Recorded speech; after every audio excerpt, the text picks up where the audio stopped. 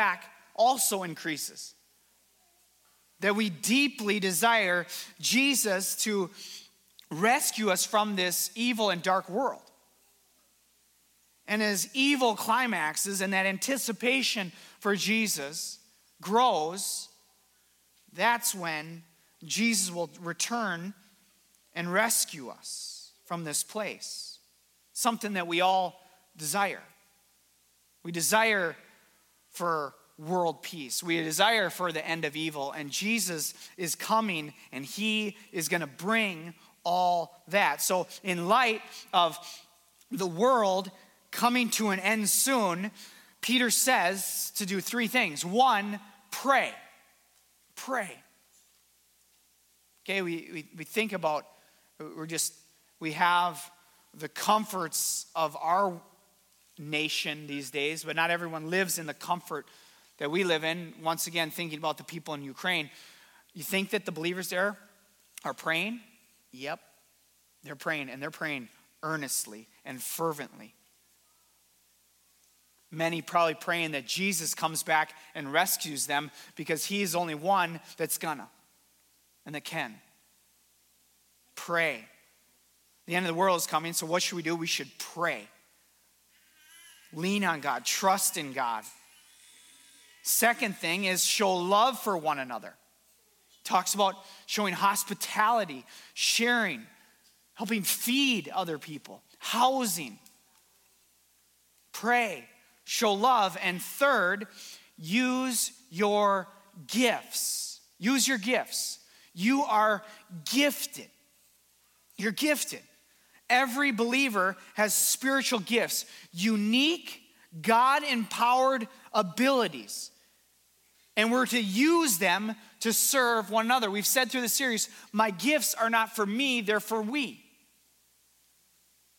You are gifted. And you're to use those to help others, to serve others, to encourage others, to teach others, to lead others.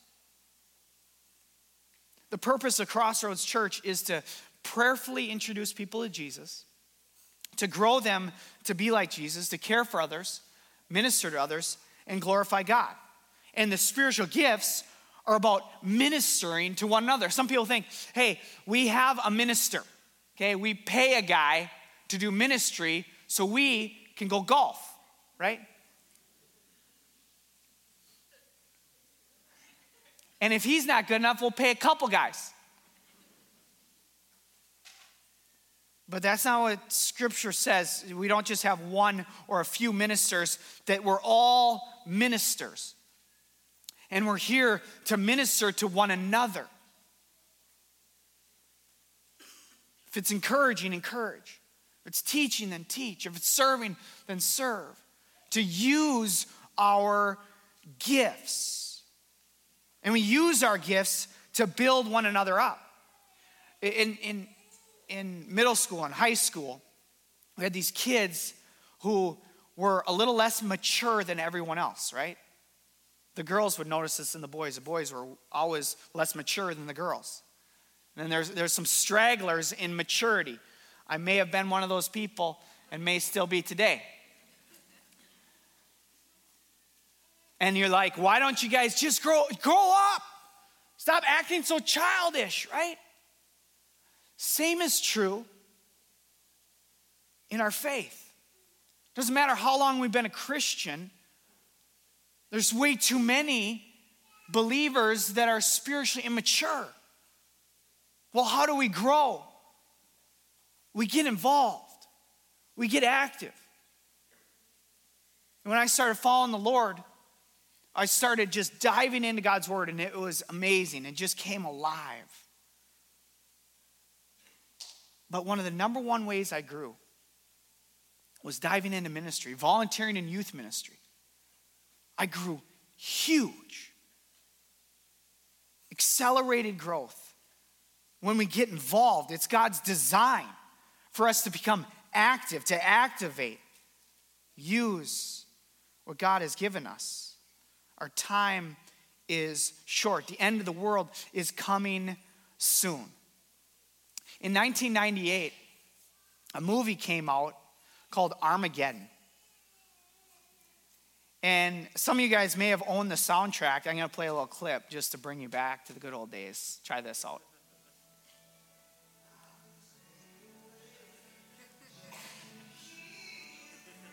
Okay, that's good. That's enough. I could have played a lot more, but I got a lot to cover. But you know what I'm saying? Some of you guys, that was some good stuff. Maybe that was your song for prom, or I don't know. Or maybe your 60th birthday. I'm not sure. But the movie starred Bruce Willis, Billy Bob Thornton, Liv Tyler, Ben Affleck. And here's the plot of the movie Armageddon.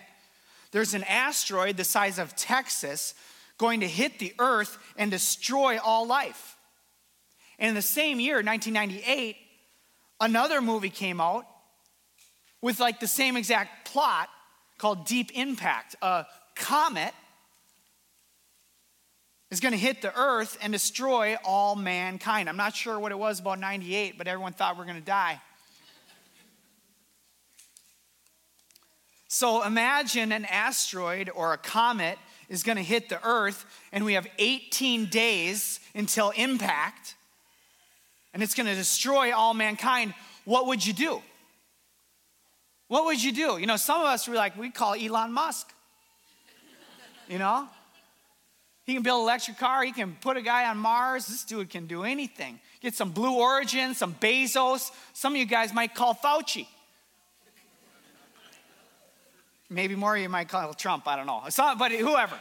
I have no idea. I don't know. Don't tell me. Don't tell me. So you call somebody. But what if Bruce Willis wasn't available because he retired?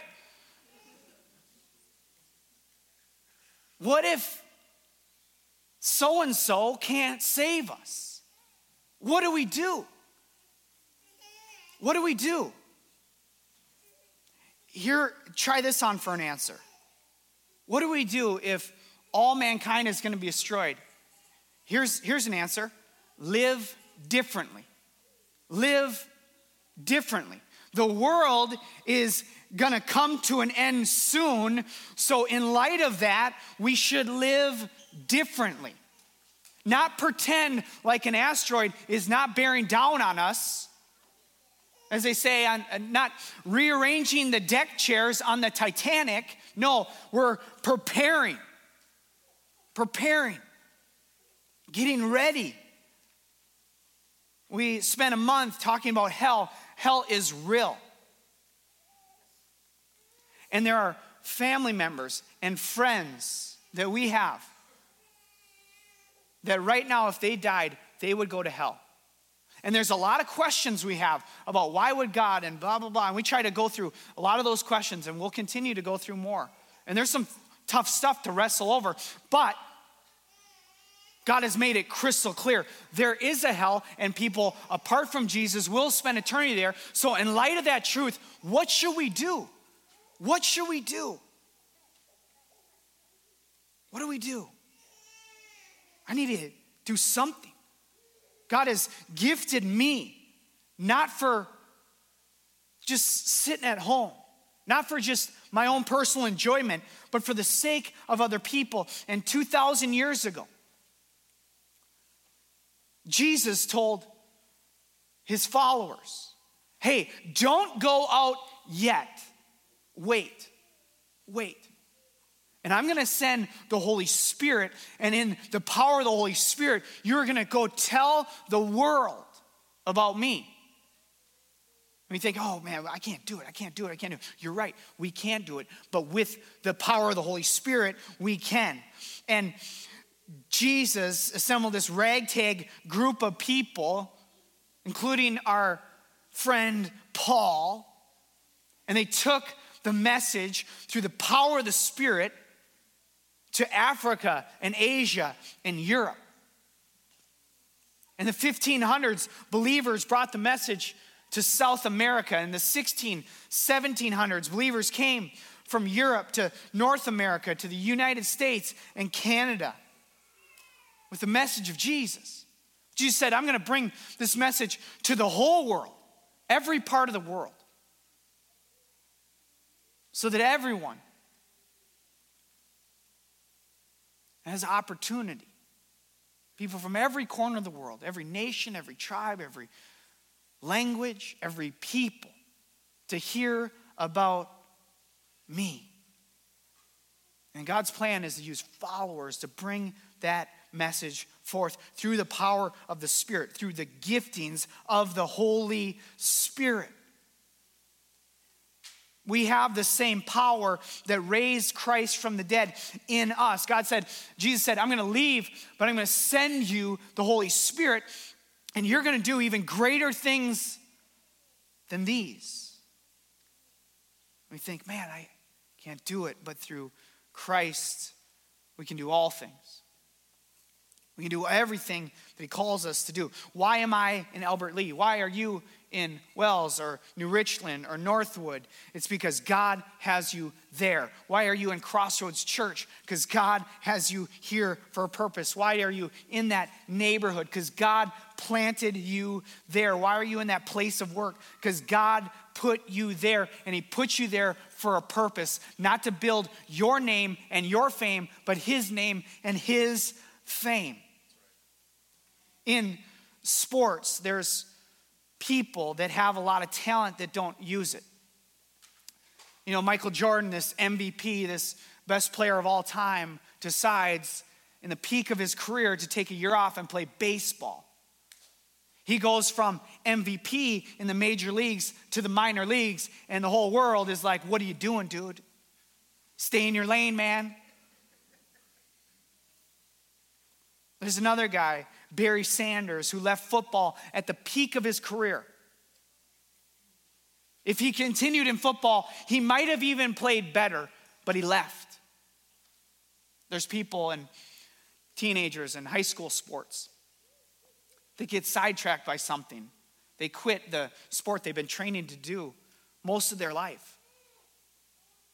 Something else gets their attention, and they quit.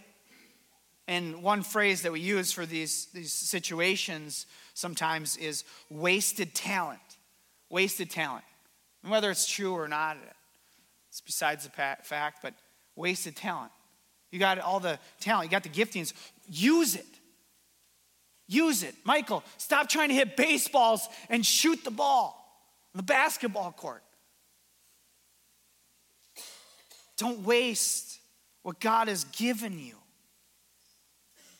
And there's too many Christians that sit on the sidelines, that are gifted, but they don't even think about, what are my gifts? They don't even try to work to figure out what those gifts are. I want Crossroads Church to not have any bench warmers. No one that sits on the sidelines. I want everyone to get in the game and to allow God to use us, because there's a big mission going on. That Jesus is coming soon, that the clock is going to expire. But until it does, we're here to lead people to Christ and grow people in Christ. I'm a big fan of Tim Tebow, the football player. Tim Tebow, when he was in his mother's womb, either him or his mom had a medical condition that was potentially lethal to his mom and him. And so the doctors recommended that she have an abortion to save her life. She chose not to and ended up having Tim, and they're both healthy. Tim, as he grew up, they grew up on the mission field. They moved to the States. He fell in love with the game of football. Loved football. And dominated football. Played for the Florida Gators. And he won games. National championship. He would win the Heisman Trophy, the best college football player. 2-time finalist on top of the one win. He got to the NFL draft, and Scouts thought he didn't have the skills of a pro quarterback, so people were scared to draft him. He was drafted later in the first round. The Broncos took a chance on him.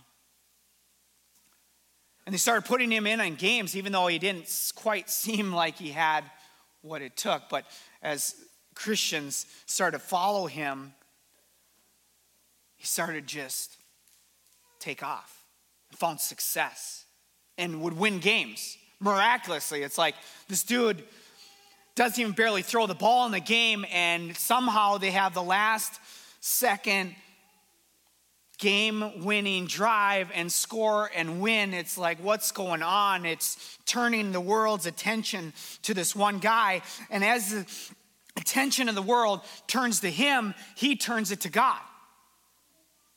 He would have eye black on with John 3:16. I love when he'd do this thing where he would get down on one knee and pray in games. They called it Tebowing. In the interviews after he won the game, they would interview him and they'd ask him a question about the game. And the first 2 minutes, he would just talk about Jesus. No matter what you ask me, I'm going to talk about Jesus first, and then maybe I'll ask you or answer your question about the game. He was on mission. God gifted him, and he used it all to point people to the Lord. He just wrote a new book called Mission Possible. Mission Possible. We understand the movie's Mission Impossible, right? But Tim Tebow says that there is a mission, and the mission is possible. Not through my strength, but through Christ who strengthens me. Through the power of the Holy Spirit, God can achieve everything that he wants. Tim says God's not looking for perfect people. He's looking for willing people. Not, I have all the answers, but I'm willing to let God use me. Back to our passage in 1 Peter 4. Verse 10, God has given each of you a gift from his great variety of spiritual gifts. God has gifted us. We are gifted. And he gifted us to use them well to serve one another. We're to serve. We're to serve inside the church. The challenge that I laid out last week was pray about serving in the church.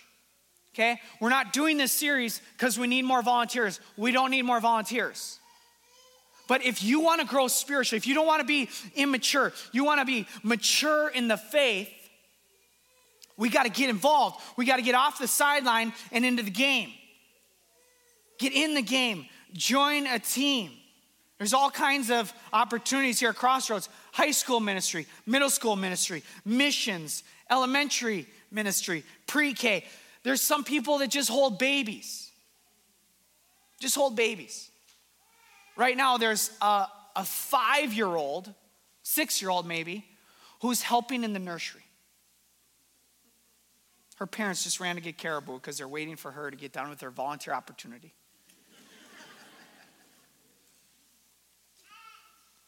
What a ministry. Think of the older people that are holding babies. Maybe the only break that some of us get from our kids all week so that we can hear from the Lord. Coffee, cookies, outreach, office, facilities, landscaping, leadership, small groups, teaching the word. God is moving through people. God's moving. This week, we had an amazing women's event. This room was full of women and charcuterie boards. I knew it was not a men's thing as soon as they said that word. I was like, nope. Our meat doesn't fit on those things. Nope. Look how cute it is. No. No. And they had an awesome time. God is moving. What if we get involved and be a part of what God is doing? Not so that, fill in the blank, but so that we can grow spiritually, so that other people can know Christ, so that God can shape us and mold us into his likeness.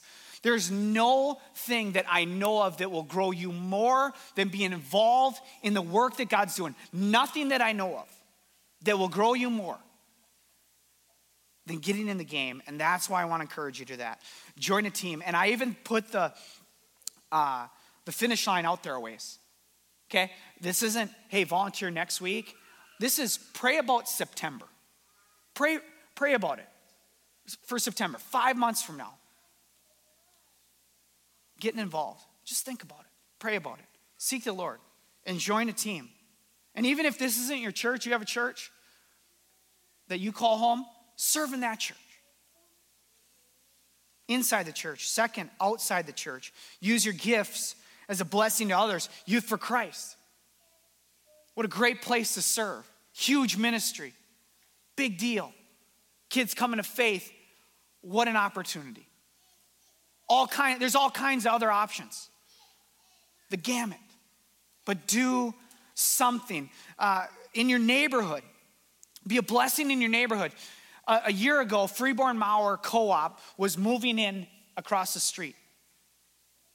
And so we knew it was coming for a long time.